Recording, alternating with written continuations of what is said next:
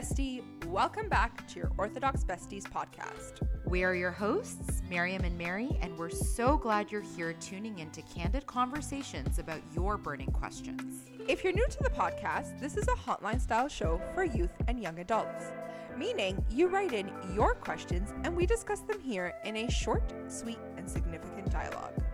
Through our faith, experience, and knowledge, we hope to challenge your thoughts, encourage you to better understand yourself, and help you see the value you bring to this world as Christ intended. Please remember that every situation is unique to its circumstances, and our answers are not meant to be prescriptive in any way. And with that in mind, let's dive into today's question. Okay, so today's question is about spiritual dryness. Question goes, what if I'm just not motivated to work on my spiritual life and I'm just going to church out of habit? Is that okay? Honestly, I think we'd all be lying if we didn't say that has happened to us in one point in time. Like, that is something that we all struggle with. That is something that happens, I don't know, regularly. Maybe I'm different than talk others. For yourself, Mary. I love going to church every day, every week. Since I was little, I just naturally just wanted to be there all the time. So the fact that this question is being asked, I don't want this person to feel like they're isolated or that there's something wrong with them because they're feeling this way. I think it's very normal to feel this way. I think our spiritual journey and our relationship with God is going to be a roller coaster of some sort where it has its ups and downs and even plateaus. So if you're doing things out of habit, that does not mean it is bad, in my opinion. You know, it was really interesting too how the question was worded, because it was like, is it okay if we go to church out of habit? When I think of the term habit, I actually think of things that I really like doing that maybe I shouldn't be doing. You know what I mean? So I feel like with church, it's not so much that it's become a habit, but it's almost become like an expectation or an obligation. Like, I know for me growing up, like going to church on Sunday was not really a choice. It was just what we did on Sunday. That's what part of your routine. Yeah, exactly. It was just part of your routine. It was an expectation. And I know that going through, especially through like high school years, it was something that I had to force myself to do as opposed to something that I wanted to do. Mm-hmm. So I guess the question really becomes, isn't it beneficial to force yourself to do things that you don't necessarily enjoy, but that you know have a greater purpose, or that you know there's a greater good that comes out of it that's a lot more important than just your enjoyment for that period of time? And this is not even just about church, but in general, you know? Yeah, of course. And the one example that comes to mind right away is working out or exercise or some sort of movement breaks, right? Because we know that our bodies need that. And even though we don't want to do it, whether it's going for a walk, going to the gym, or just standing up when I'm at work as opposed to sitting down all the time, I know that my body needs that. But even though I don't want to do it, or I might be lazy or whatever it might be, I still do it out of routine, out of habit, just so that I can incorporate it in my daily life or in my weekly life so that I get the benefit of it. Mm-hmm. Absolutely. I think too, when I think about church and how sometimes there are definitely, and even until this day, there are definitely Sundays when I wake up and I think like, no, I really just want to stay in bed today. And I'm okay admitting that because I really do think it's normal. Mm-hmm. And, you know, and this might be a stretch, but I'm sure that there are priests out there who wake up on Sundays and even they feel like we all have days where we don't want to go to work sometimes, right? Yeah. It's the same. Like, we're human, right? That when we are pushed to do things outside of our comfort zone, like, it's nice to stay in bed. It's nice to just have a day to myself. And like, I don't really feel like going to church and spending this many hours of my weekend. It's my time. It's what I should be able to do what I want to do with it. Yeah.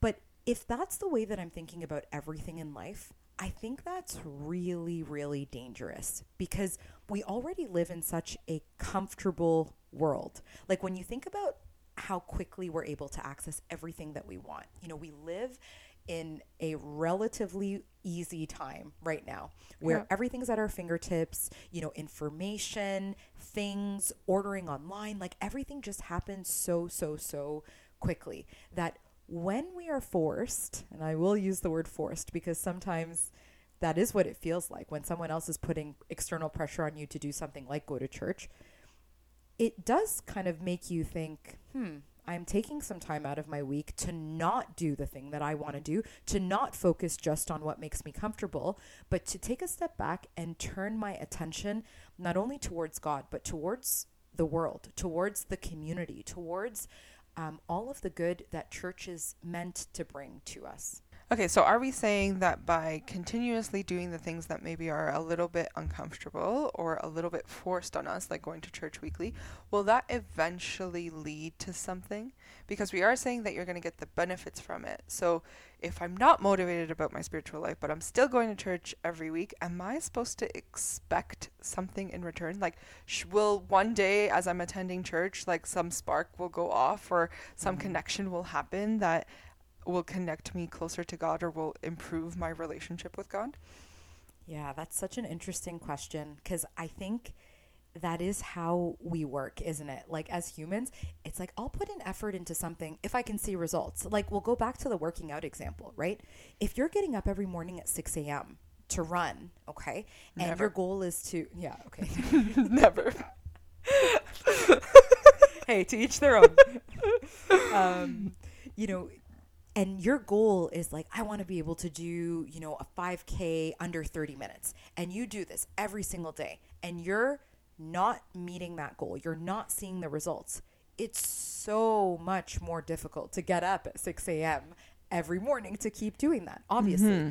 And I think that one of the dangers of the way that we approach church and our spiritual lives in general is the same way. It's almost like I feel like if I put in the time, right? If I pray for this long, I should be able to feel or even hear some sort of response or see answers to my prayers. Yes. Yeah. Or, a circumstance might get resolved, or it's almost like we sometimes treat God like a genie. Like it's like, well, if I go to church every Sunday and if I read the Bible every night and if I pray for this many hours per week, then I should feel some sort of tangible improvement in my relationship with God or in the way that he responds to my prayers, for example.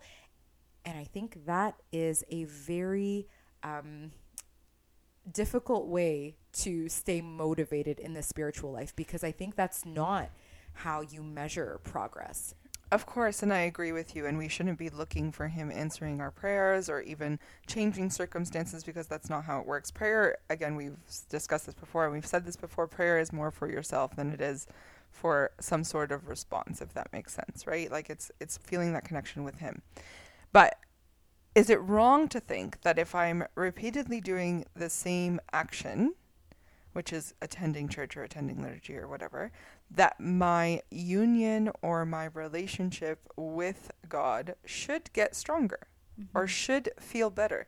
Because if we're going to connect it to relationships with families, for example, or relationships with friends, for example, if I dedicate a day a week to see a particular group of friends and I'm still walking in after 2 months feeling like an outsider, I probably will not continue hanging out with these friends. That's just the reality, right? Mm-hmm. Or if with my family, I'm making sure that I give them a day a week or 2 days a week and I'm connecting with them and I'm making sure to listen to them and be there for them and be present for them, and I still feel crummy after leaving that interaction or that situation and I don't feel closer to them or I don't feel like they care about me, then of course I'm going to not want to continue.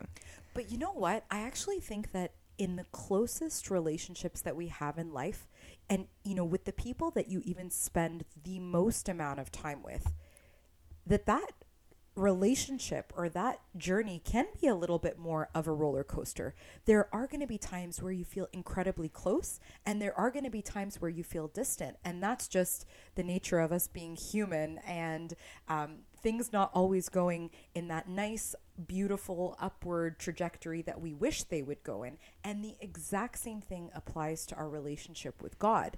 And so of course it's super frustrating when you're putting in all this time in a human relationship and in a relationship with God, and you're like, well, I don't really feel much difference. So what's the point?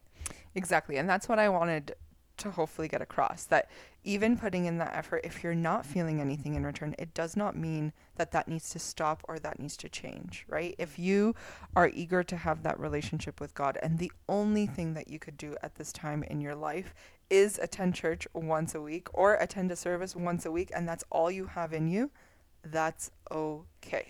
You know what else I really would love to just plant this one idea, that sometimes doing something like going to church, it may not even be for you. It may be for something that's so much greater than you, and you may not ever realize that. It's sometimes in God's grace, it can be revealed to you in certain ways, but sometimes it's someone else at church that needs you to be there. And I have seen this happen firsthand so many times where, I wasn't planning to go to church and I woke up and I really didn't want to go. And of course, the one Sunday that I go, this person who hasn't been to church in months ends up showing up. And it's someone who I used to be really close with. And all of a sudden there's a friendship that's being reignited there. And there's a connection that's rebuilding. And sure, that's not going to happen every Sunday. And I'm not suggesting that you're going in for some magical experience every Sunday. That's not at all it. But if you're not pushing yourself to do the things that you don't necessarily feel like doing, that may be a missed opportunity, whether that's for you or if it's for someone else. But someone's losing in that situation if you're not willing to be uncomfortable. Mm-hmm. And if you're not motivated to do more than just that, I want you to be okay with that right now, but don't stay in it for too long. Even if you're not motivated right now, that's okay. Maybe give yourself a little timeline. Maybe tell yourself okay, this is all I could give this month because I'm so preoccupied by X, Y, and Z. And I hope God understands, and God will understand because he knows your intentions and he knows your heart. But do not stay in that lull for too long, because once you stay in that lull for too long, it's actually harder to motivate yourself. And this can be said about anything in life. Like we were talking about working out. The longer you go without working out or without going to the gym, it's so much harder to get back into it. And it's so much harder to motivate yourself to get back into it. So don't stay in that lull for too long. If you need to reach out to friends, for example, or a support system, for example, and be like, hey, what have you been doing? What book have you been reading? Or what podcast have you been listening to? Orthodox Bestie, of course. What is it that's motivating you right now? And maybe by asking someone, they could give you some sort of influence or some sort of spark that might reignite that for you so that you can be remotivated. Yeah, I'm so happy you used sort of a ton of different examples, because sometimes I think we really box in our spiritual life and what it means to have a spiritual life. Of course, things like attending church, praying and reading the Bible are absolutely important. But yeah, sometimes you do need to mix it up. Sometimes you do need to look for, maybe a new idea, or maybe there's a new Bible study that you've never tried to attend, or a book that you're interested in reading, or maybe it's a service that you've never explored, or, you really you did your best, but you just couldn't get yourself out of bed on Sunday. Then does that mean that day is just a write-off, or that week is a write-off? No, there are different ways to bring your spiritual life to the next level. And maybe that's exploring a new volunteer opportunity this week, or looking up, a homeless shelter downtown that might need an extra hand. The options truly are endless. If your mind is fixated on every week, I want to do something, or I want to experience God in some way. And that is really, really, I think, the most important thing to consider when you're in those quieter times in your spiritual life where it's so much harder to stay motivated. I try to label it, and I try to say, I want to find joy in God in some way this week. So what can I do that will bring me joy in God this week? And where can I see him the most? Whether it's like listening to worship music in your car or attending something that is new. And like you said, I think we always put our services in a box and we always affiliate our spiritual life with just the church. But honestly, serving a friend or serving others can go a long way as well with you feeling that joy of God. Mm-hmm. Absolutely. And just to kind of bring it back full circle, because I don't want to ignore the liturgical part of this and the attending of church being inconsistently enjoyable. I'm not going to lie. Like, this is definitely something that I struggle with. And what I think I've learned over the years is that there are some times during liturgy where you could be completely distracted. Your mind is all over the place. You're barely paying attention. It's just like before you know it, the liturgy's over, or you're just sitting there and you're like, oh my gosh, when is this going to end? Okay. And all it really takes is even just like one sentence in the sermon, or maybe a hymn that's sung incredibly beautifully that just touches, a part of your soul that hasn't been touched for a long time. And it may not be that you were on point for the whole liturgy or that you were really engaged and, so in it and singing and really involved, but it could just be that one message got through today, whether it was through the liturgy itself, through the hymnology, or through the Bible, or through the sermon, or whether it was through maybe an interaction you have with someone after the liturgy, that God is constantly trying to get through to us. And I think it really is up to us to sometimes just open our eyes to that. Just to be open to it makes all the difference in the world. Of course, and I always say, if you're looking for God, you will find him everywhere. Thanks again for tuning in today. Just a reminder that if anything we've said resonated with you, be sure to take a moment to reflect and pray. If you need more guidance or support, please seek out a trusted friend, family member, mentor, or mental health professional. None of the views expressed during this recording are the official stance of the Orthodox Church. And on that note, we're your hosts, Miriam and Mary, and it was so great catching up with you today. Till next time, love ya, bestie.